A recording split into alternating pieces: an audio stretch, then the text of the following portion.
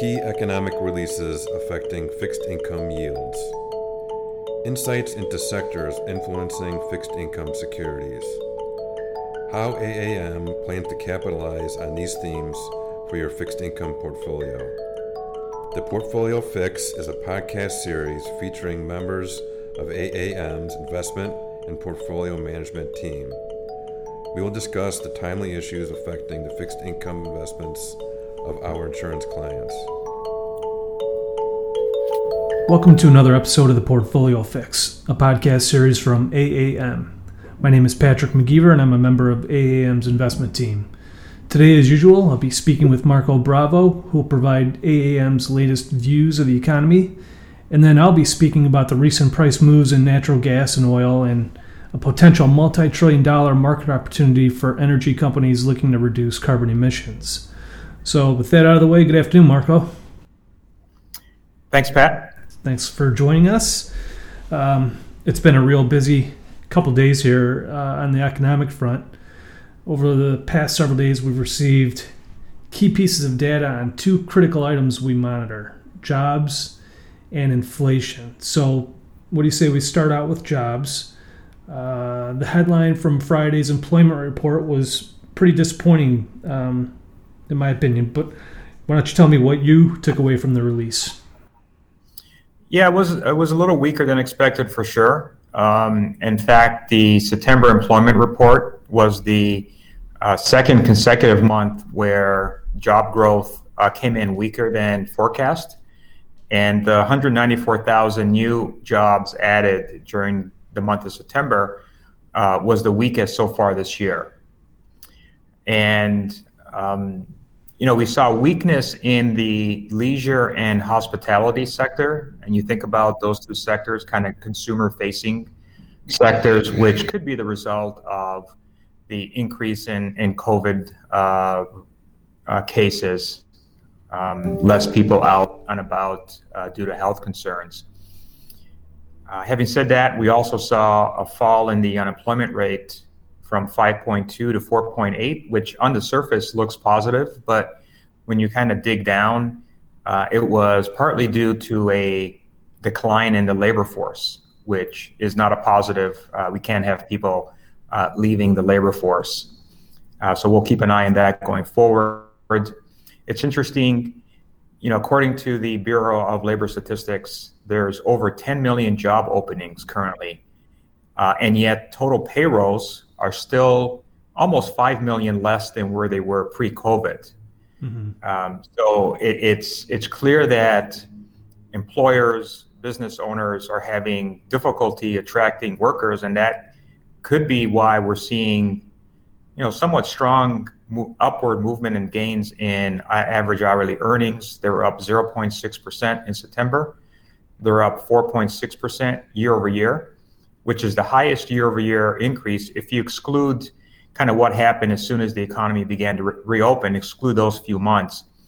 That 4.6% year-over-year increase in average hourly earnings is the highest in the last 14 years. And that definitely has implications and worries with respect to inflation and will companies begin to pass the cost of higher wages onto consumers. Right. That leads into my next question, actually. The fact that employers can't get employees is just another example of a supply chain issue, I think. You just can't read business articles right now without there being a mention of supply chain issues, be it and inflation, be it in housing or labor or materials. So what have we learned in recent days on the inflation front? Well, today the September CPI, Consumer Price Index report was released. The headline number was up 0.4, which was just slightly higher than consensus forecast. And the core number, which excludes food and energy, which tends to be a little bit more volatile, was right in line with expectations, up 0.2%. It's a little bit higher than where it was last month.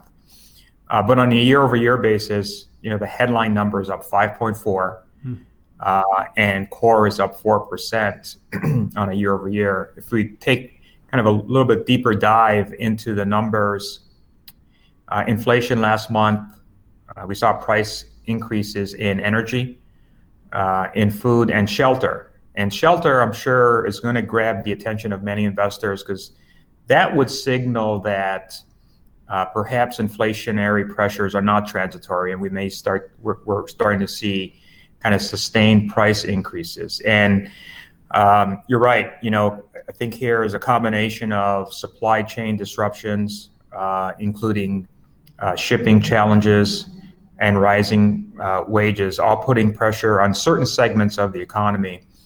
We did see prices, for example, used cars, apparel, and airfares fall. But again, if you think about it, consumer-facing industries in a period of time where there's probably less demand due to the rise in COVID cases.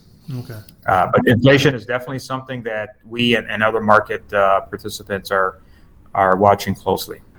Okay, Marco, let's wrap up this segment by updating our listeners on AAM's views on economic growth and interest rates. Where do we stand? Well, on the economic growth front, we've had the view, at least over the last few months, that the risks are skewed to the downside relative to consensus. Consensus estimates are calling for GDP to increase by 5.2% in the second half. We think it's more likely that growth comes in below that and not above it, although we're still expecting positive growth for sure. But the primary risks to economic growth, we believe, persistent high inflation that could lead to a more than expected tightening by the Fed, and the supply chain bottlenecks that we just spoke about. With respect to inflation, our view is that it runs above consensus forecasts for this year and next year for the reasons we talked about. And so the impact on Treasury yields, we do think that 10-year yields, which have risen recently due to higher inflation expectations and a Federal Reserve that appears ready to begin tapering their bond buying program, we think that the yields have a little bit more room to run higher through the remainder of this year.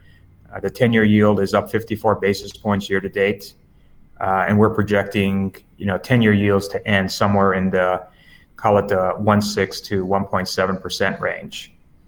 As far as the shape of the yield curve, we think short-term rates, at least for the next little while, will remain pegged to Fed funds. We're not expecting the Fed to begin raising rates probably until 2023. And so the yield curve this year should steepen as long-term rates move higher. But as we get into 2022, especially in the second half, as the market begins to anticipate that liftoff in Fed funds, we think that would cause the yield curve to flatten as short-term rates begin to anticipate that first rate hike by the Fed. Okay. That's great, Marco. Very informative as usual. So thank you very much for that. Thank you, Pat.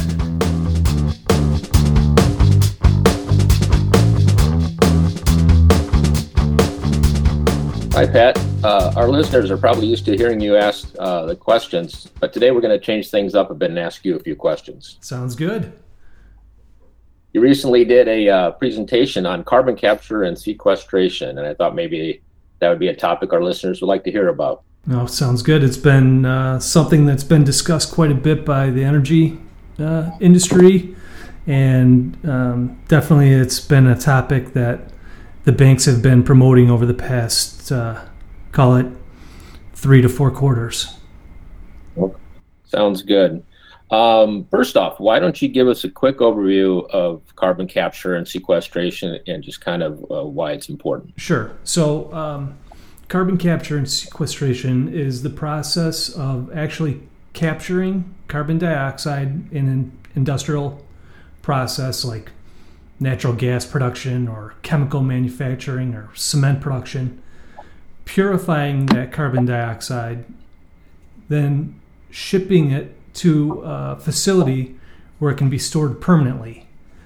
So if you think about a conventional process, think of a natural gas well that produces natural gas. Before it ends up in your home, it gets shipped to a natural gas processing plant. there it goes through a number of processes to remove impurities like ethane and propane. And in that process, they also remove carbon dioxide. More and more, this carbon dioxide is captured at that processing plant. It's then shipped to a storage facility where it's permanently kept at bay. There's also more, I'd call it new technologies such as direct air capture that's being tested by oil and gas companies. So think of your furnace downstairs in your basement. There's an airflow that goes through a filter to keep the impurities out of your home. Well, Occidental is testing a process in the oil fields where there's plenty of carbon dioxide in the environment, but they have a football field worth of air filters out there, and they're collecting the air from the environment. That air goes over a filter that's lined with a chemical that basically attaches to carbon dioxide. Once that filter gets full, it's then put into a solution that creates a more pure carbon dioxide pellet. Once that carbon dioxide pellets, they throw that into a heating facility. It's liquefied, and then it's theoretically shipped to a carbon storage facility. So those are the two main concepts. The first one has been widely known and available for years.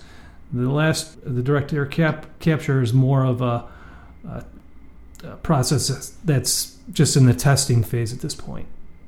That's interesting. A lot of developments to watch there. Some pretty big ideas. Right. Whenever big we ideas, have a big risks. Yep. Whenever we have a discussion, that's where I was going. Whenever we have a discussion about our path to decarbonization, you and I have talked about a number of topics, and the numbers get pretty big. Yep. Can you touch on the economics of carbon capture and maybe how we should think about the investment needed to achieve some of these goals? Sure. So the numbers are huge, and just to give you an example, ExxonMobil, they are proposing a carbon capture facility down in Houston, and it's a $100 billion facility, and the concept would theoretically capture 100 million tons per year down in Houston. It's expected to be operational by 2030 and fully operational by 2040. But this would only, if this facility actually gets built out, it only would capture about 1% of what is needed to actually meet the Paris Agreement. And so the numbers get pretty large, but to meet that Paris Agreement is anywhere between $1 trillion to more than $2 trillion. So it's just it will take a huge effort and likely require a lot more public policy support. Yeah, definitely a lot of public policy support with a lot of the topics we discussed, which brings up the 45Q tax credit. I keep hearing more about that. It sounds like it's been around a while. Why is it getting so much attention now? Sure. So the 45Q tax credit was initially established by Congress back in 2018. It was, at that time, it gave a tax credit of $20 for each ton of carbon dioxide that was captured and sequestered. Because it costs a lot more than $20 per ton, it wasn't widely adopted. Because of the Green Initiative, industry proposed expanding that tax credit in 2018, and at this point it's up to $50 per ton of carbon dioxide captured. It's gotten a lot more, recognition or press time recently because of the proposed budget reconciliation that's working its way through Congress right now. In it, the proposed 45Q tax credit is $120 per ton of CO2 captured, and that makes a lot of those industrial processes that I spoke about earlier, it makes actually capturing carbon much more economic. And so that's why it's getting a lot more press at this point. Got it. Yeah, definitely a lot in that bill that we're waiting on to see. It impacts a lot of the spaces we cover, right? Energy. It sure does. It's very fluid right now. But the reason we spoke about this earlier is because, hey, we want to be in front of it. And as the legislation was laid out, it certainly makes the potential for carbon capture more likely than it was even a year ago. That sounds good. So that's kind of what's going on with carbon capture and decarbonization. But I would want to take this opportunity to also to touch on a lot of topics that we're seeing right now in energy. What's happening on the ground right now? We're sure seeing a lot of headlines with natural gas prices. Why don't you touch on some of your other thoughts in the industry right now? Sure. So first off, we have to distinguish between what's going on in Europe and the United States. I should say Europe and Asia and the United States. The natural gas market is almost 2 or 3 different markets, which makes it very different than the oil market. What's going on in Europe right now is that demand for electricity was greater than it was expected to be because it was unusually warm. Combine that with the fact that wind out of the North Sea was not as great as expected, led to a situation where demand for natural gas-fired electricity was high. So that's the first issue. But then, secondly, there's been a lack of natural gas supply from Russia over the past several months. And thirdly, there's just been an overall lack of natural gas supply from their own activities there.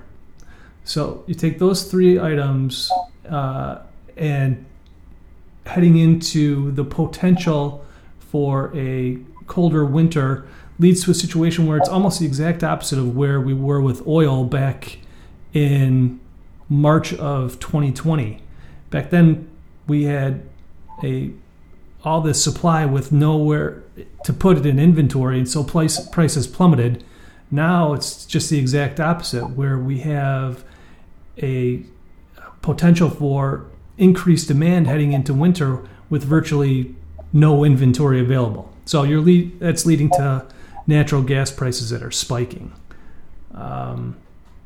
We think that'll get worked out, though, over the next several quarters as Russia reestablishes more supply into the region and just overall demand destruction because of these natural gas prices that are well above their break-even cost to supply.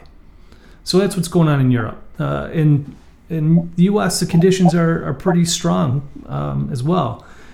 Production and demand for natural gas have been, I would say, pretty much as expected, but LNG exports have significantly increased over the past several years, and that's leading to an inventory level that is well below the 5-year average. And so conditions are very supportive for natural gas right now, and we're using $4 per MCF in our models. Yeah, that's an interesting update. Definitely a lot of headlines coming out of natural gas, that's for sure. Yep. And it wouldn't be, we can't conclude any energy discussion without getting your thoughts on oil. Just touch on what the fundamentals look like right now and kind of your thoughts going forward. Sure. So since May of 2020, demand has exceeded supply by about 2 million barrels per day. And so, and that's largely due to the supply cuts from OPEC and Russia, and to a lesser extent, just supply reduction out of the U.S. So that entire bloated inventory that we had caused by the COVID and economic shutdowns, that entire inventory has been depleted. And so now we're looking at a future where demand is expected to return to pre-COVID levels within the next quarter, And the question is, will there be enough supply to meet that growing demand? And there's some real questions about whether or not OPEC will be able to meet that supply. Right now, OPEC plus Russia is supplying well below what their quotas are. And there's questions about whether that's because they want to keep supply off the market or because they just can't supply the market. And then as far as every other oil producer out there, there's a question of whether or not they'll be able to do it. Right now, capital spending in the upstream market is about $300 billion per year. And this is at the same level as where capital spending was back in 2005. And so you're looking at demand approximately 15% greater than where it was back in 2005, and no significant questions about whether supply will be able to meet that from the international oil companies and independents that we follow. So we think conditions are also supportive of oil prices right now, and we're using $70 in our models. Well, that's great, Pat. Yeah, there's definitely no shortage of topics coming out of the energy space right now, and definitely keeping you on your toes. No doubt about it. Well, I thank you for joining us today. I appreciate you joining me and getting the listeners up to speed on what your thoughts are in the energy space. It's definitely an exciting time. Oh, hey, Andy, thanks to you for taking the time to discuss another ESG-related issue with me. I also want to thank the listener for taking the time to listen to our podcast. If you have any questions, please reach out to your portfolio manager or our marketing team at aamcompany.com. During our next podcast, I'll be joined by Marco and another member of our investment team to discuss a timely issue affecting the fixed income markets. Thanks.